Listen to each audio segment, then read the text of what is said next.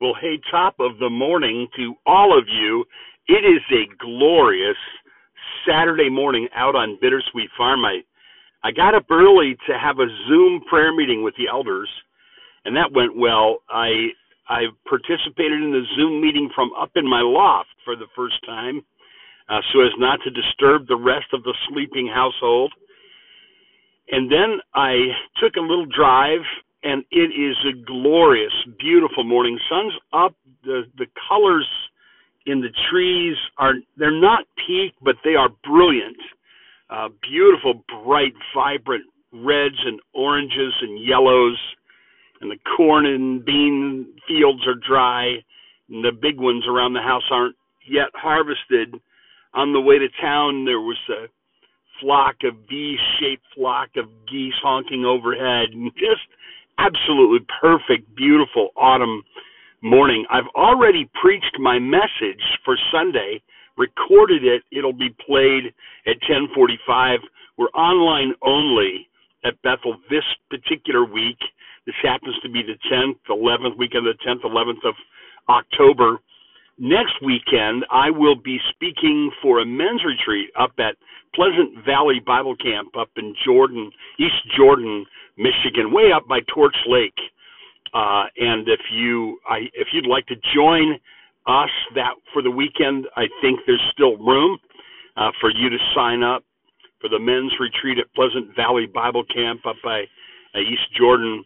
But for today, it's an unusual Saturday because every other Saturday of the world, I would have the weight of sermon preparation kind of hanging over my head. But yesterday, I preached my sermon, recorded it standing out in North Meadow, and so the sermon is behind us.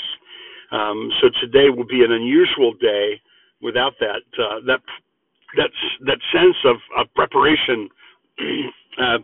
Probably some of you who are listening to this story podcast know that I had been diagnosed with COVID, and we should be clear here in just a few days from all the symptoms of that. And I had a very, very mild case, and so for that I am grateful. Not everyone was fortunate, of course, but we're grateful to God for his protection, as Lois and I probably both have. I was tested positive. Lois didn't test because she has the same symptoms I have and just assumes that she has it a few days behind me, but I will be officially clear tomorrow, and by God's grace and by his mercy, I will be officially clear and in good health. So I'm grateful to God for that. But you listen to this podcast to hear a story. And today's story is a story I promised to tell that was told by V. Raymond Edmond, the president of the Wheaton College many years ago. And he tells a story about a missionary who had a houseboy and a cook that couldn't get along. And when he left town, he told them to stay separate and said for the cook to stay inside and cook for the houseboy and to do the dishes and stack the wood and such and mop the floor. Told the houseboy to stay outside to feed his duck. The missionary had a pet duck, and to weed the garden. And he told the little houseboy to put his slingshot away for the week. Well, he left on his missionary trip, and everything went well for a few days. The cook made meals for the houseboy and set him out on the back step, and the houseboy weeded the garden and fed the duck until one day he decided to go inside, get his slingshot to shoot the pebbles out of the garden, and he broke the rule and accidentally shot and killed the missionary's duck and buried him and thought no one saw. So then he went to get his meal. His meal wasn't there, and he knocked on the door. The cook came to the door, and he said, where's my meal? And the cook said, well, I'm a little behind. Why don't you come in and help me out a little bit by mopping the floor? And the houseboy said, well, I'm not supposed to do that.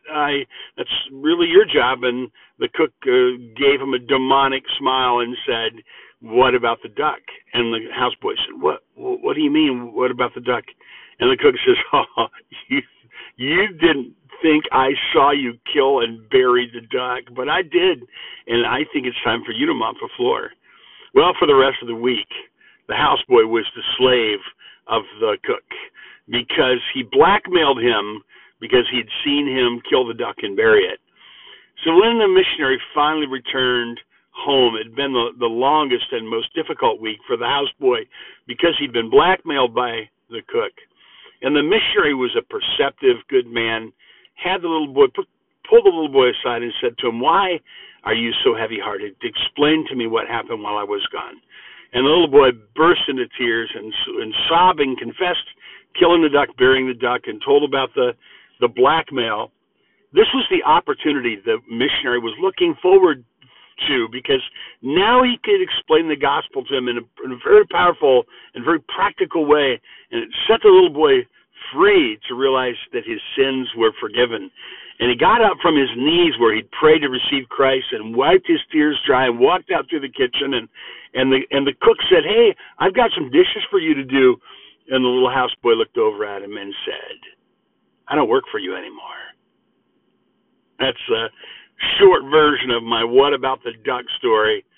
It's a wonderful story that I've told many, many times to kids at camps and even to men's retreats, because people understand all of us have been blackmailed by the evil one. He's the accuser of the brethren. One day he's going to be cast down, the Bible says in Revelation chapter 12 and verse 7 through 10. The accuser of the brethren, who accuses the brothers before the throne of God night and day, well, one day he'll be cast down. Praise God. And God does not condemn us. He sent his son to set us free. And so when he says, "What about the duck?" you can tell him, "Well, I don't work for you anymore." That's a story from out on Bittersweet Farm this glorious autumn day. Out on Bittersweet Farm, where every day is a beautiful day and the little light in the kitchen is always on.